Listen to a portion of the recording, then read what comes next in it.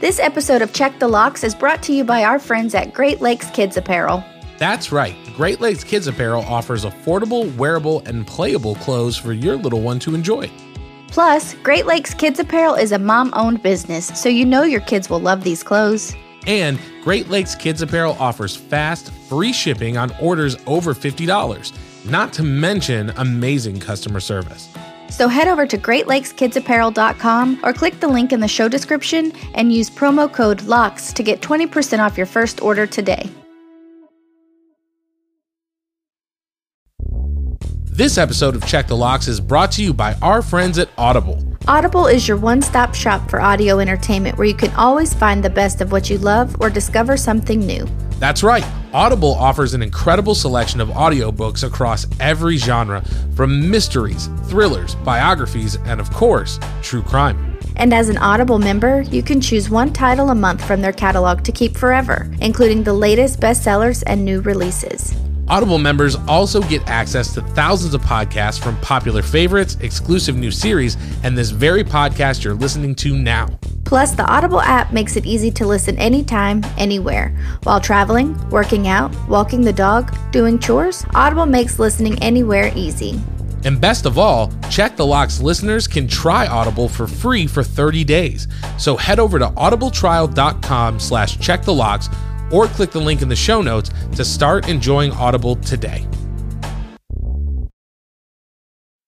Warning. Check the Locks podcast is a true crime podcast and may contain graphic descriptions of violence, murder, sexual assault, and more. Check the Locks podcast is not appropriate for all listeners. Listener discretion is strongly advised.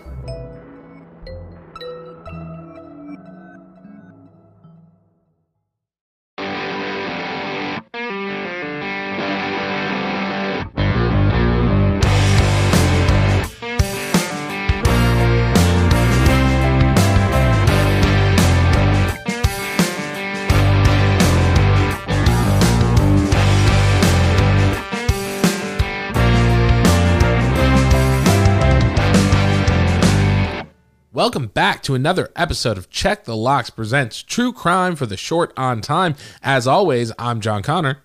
I'm Olivia Cornu. Saying thank you for joining us as we dive into yet another bite-sized, truly terrifying true crime case.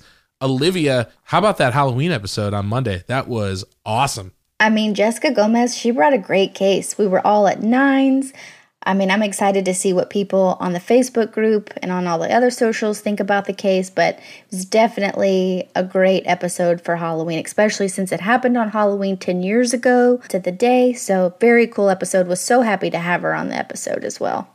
Me too. It was definitely awesome. It was a change of pace. It was really cool to have somebody else kind of come in and present a case to both of us. So it was so much fun. I would love to do some more stuff like that in the future. But today is Wednesday, and Wednesday means that we are short on time. So this week it is my turn. I have a case that I'm bringing. What do you say? Should we jump right into it? Yeah, let's get started. I got to be somewhere in about 15 minutes. So Jessica Gomez, with her case last week, actually inspired me to take a look into Michigan cases. So this week's case takes place in Michigan, and at around 3 a.m. on March 29th, police were dispatched to a home in Casco County. They were immediately greeted by Gregory Allen Ringel, who informed the officers that someone had attempted to break into his home. According to Ringel, the intruder entered through the garage and was wielding a shotgun. He told the officers that the intruder knocked over a steel tumbler, which woke his wife, who was sleeping in the bedroom. Ringel was sleeping in the other room of the house. According to the report, when Ringel's wife got up to investigate, she was met at the door by a man with a shotgun. The man fired but missed, and the woman was able to shut the door on the gun barrel, preventing him from entering. Ringel told the police that the disturbance had woken him up. He grabbed a handgun from his nightstand and attempted to investigate what was happening. Seeing a shadowy figure run from the home, Ringel stated that he had opened fire in the direction of the intruder. He then went to check on his wife, and seeing that she wasn't hurt, continued to search for the assailant. So sounds like a pretty eventful evening, right? I feel like I would be pretty shaken up if I was sleeping in the other room and I heard a gunshot and my wife screaming. Feels like, I would be on edge and running around. I mean, how do you see yourself handling this situation?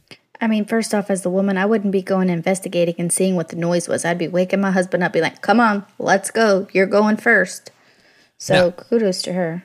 Yeah, and I guess they were sleeping in opposite rooms. Oh. So, I know we have a family friend that they just sleep better when they're not in the same bed. So they've been married for years, but they sleep in separate bedrooms. So Yeah, I feel like once you hit like 25 years of marriage, everybody's like, yeah, we sleep in different rooms because we'd rather sleep. They snore too loud. I don't know if I would ever want to do that. I think I'd like. I don't either. I've Sharon, been sleeping alone for so long that I'm ready. just cuddle me, please. It's been years. Someone.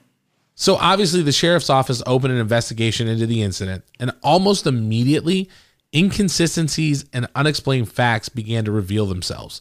Something about the story just didn't sit right with investigators, and they began to dig deeper into Ringel's personal life. In their investigation, detectives were able to uncover that Ringel was in fact having an affair with a coworker from out of state. Because of this and the inconsistencies and alarming facts uncovered, police decided to interview Ringel again.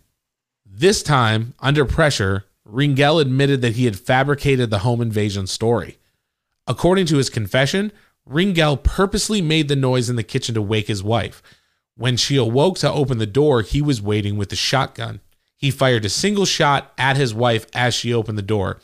It was dark and the woman couldn't make out her attacker. Now, realizing that he had missed, Ringel ran off to hide his weapon.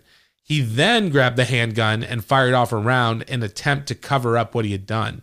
Ringel was arrested and charged with assault, intent to murder, firearm discharge in a building, false report of a felony, and 2 felony firearm violations. He was arraigned and held on a $750,000 bond, and he is currently waiting to stand trial. So this story was really interesting to me. I wanted to pick your brain, putting yourself in the shoes of this woman where you're married to somebody. You think someone has broken into your home, attempted to kill you, only to find out later that it was your husband. What's your thought process as we're going through? Yeah, right now, so I've figured out that they are not sleeping in separate bedrooms because he snores. Obviously, because they are having a not so good time in their relationship. But this is what I don't understand. I was going to say this is what kills me, but this is what I don't understand. Just get a divorce. Why do you have to kill your wife or your husband because you're having an affair? Be the bigger person. Say, honey, it's not working out, and go your separate ways. You don't have to kill somebody because you're in love with somebody else. And then the other thing that I picked up on this case is Michigan has stepped it up a little bit compared to last week, and $750,000 bond is a lot. So they must be picking up a little bit on some of these, how they charge people. Yeah, and I know we talked about it before, but it's almost like, I don't know if he's worried about losing 50% of his money or 50% of his assets, but it seems like he's about to lose 100% of his freedom. I would rather lose 50% of what I'm worth than have to spend my entire life in prison, Yeah, like you could live a happy life with your new lover, have half of your things, be a cordial human, go your separate ways, and just be done. Close that chapter, open up a new one. Instead, he's closing this chapter, open up a new chapter to prison for probably the rest of his life for attempted murder. But yeah, and I don't understand what possesses people to be like, well, I'm unhappy in my marriage, so murder. Let me just kill my wife.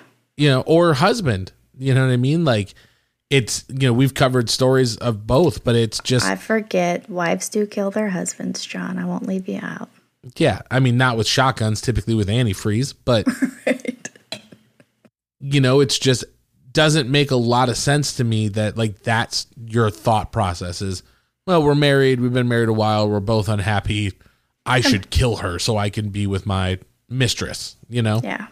And then the people always wonder, well, the husbands are always going to be questioned first. Yeah, because they're always killing the wives, or wives are always killing their husbands.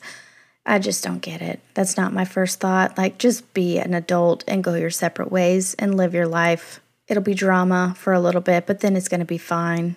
Well, I think this also plays into the fact that, obviously he thought he was smarter than the police, where it's like, I can come up with this whole story and I'll take my handgun and fire around in one direction to make it look like I shot at somebody, and they're not going to figure it out, and it's like, all they got to do is find the bullet casing, look at your guns you have in your house, case solved. You're just not as smart as you think you are, No. So yeah, that was just a quick little story. I picked this one because it just seemed interesting, the story itself, as to how somebody would try to kind of concoct this whole story, and again, think that they were able to get away with it. So I know this is a short on time episode, right? Not a whole lot that we're diving into, but just, reading the story over quickly. Where would you put this on your deadbolt test? I'm giving it about a 7. It is creepy to me that, spouses can kill one another or attempt to kill each other or allegedly attempt to kill each other. And it's scary. We go back to this just like we talked a lot in the Halloween episode on Monday about how people you trust doing things to you when, that's the first person she would go to if there was really an intruder in their house. I'm going to go get my husband. I'm going to go get the man of the house. Like, I'm going to go make sure that I'm protected and let them help me figure out who this was. And then in the whole grand scheme of it, it was supposedly him at the door pointing a shotgun at his wife. So for me, I'm going to put this at a 9 or a 10 because I'm putting myself in this woman's shoes. Like, I'm sure that your relationship is having problems, and I'm sure, if you're sleeping in separate bedrooms and it's not because you just want a better night's sleep, but it's because you're having issues, I'm sure that's not a great situation to be in, but I don't imagine that you would think you were in a situation where you'd have to worry about your husband trying to shoot you with a shotgun. And then when he doesn't manage to complete what he was trying to do, then invents this crazy story. And it's only when he's arrested and questioned again and put under pressure that he confesses to it. Like, I could see this coming as a huge surprise and be like, oh, this is the person I lived with for years and they tried to take my life, and luckily he didn't succeed. But I don't know. I can imagine that being a very terrifying thought and just being like, oh, well, thank God he tried and it didn't work. Mm-hmm. Yeah. It's just unsettling to know that someone you can trust and love and care about can do that to you. I 100% agree. So that's where we fall on this week's deadbolt test, but we want to know, where does Gregory Allen Ringel and the attempted murder of his wife fall on your deadbolt test? You can let us know. Reach out to us on the socials. You can find us on Instagram at Check the Locks Pod, Twitter at Check the Locks, and please join our Facebook group. We're in there hanging out, interacting every day. We want to know what you think. That is all that we've got for you for this week's True Crime for the Short on Time. But please make sure you are following us on Apple Podcasts and subscribing to the show so you don't miss these episodes, as well as our normal Check the Locks episodes that drop on Monday. We will see you again next week for a bite-sized, truly terrifying true crime case. But until then, don't forget to check the locks. We'll see you next week.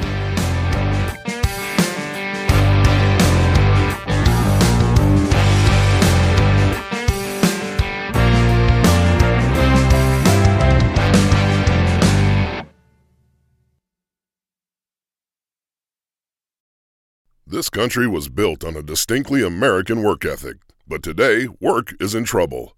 We've outsourced most of our manufacturing to other countries, and with that, we sent away good jobs and diminished our capability to make things. American Giant is a clothing company that's pushing back against this tide. They make a variety of high-quality clothing and activewear, like sweatshirts, jeans, dresses, jackets, and so much more. All made right here in the USA, from growing the cotton and adding the final touches. So when you buy American Giant, you create jobs for seamsters, cutters, and factory workers in towns and cities across the United States. And it's about more than an income. Jobs bring pride, purpose. They stitch people together. If all that sounds good to you, visit American-Giant.com and get 20% off your first order when you use code STAPLE20 at checkout. That's 20% off your first order at American-Giant.com with promo code STAPLE20.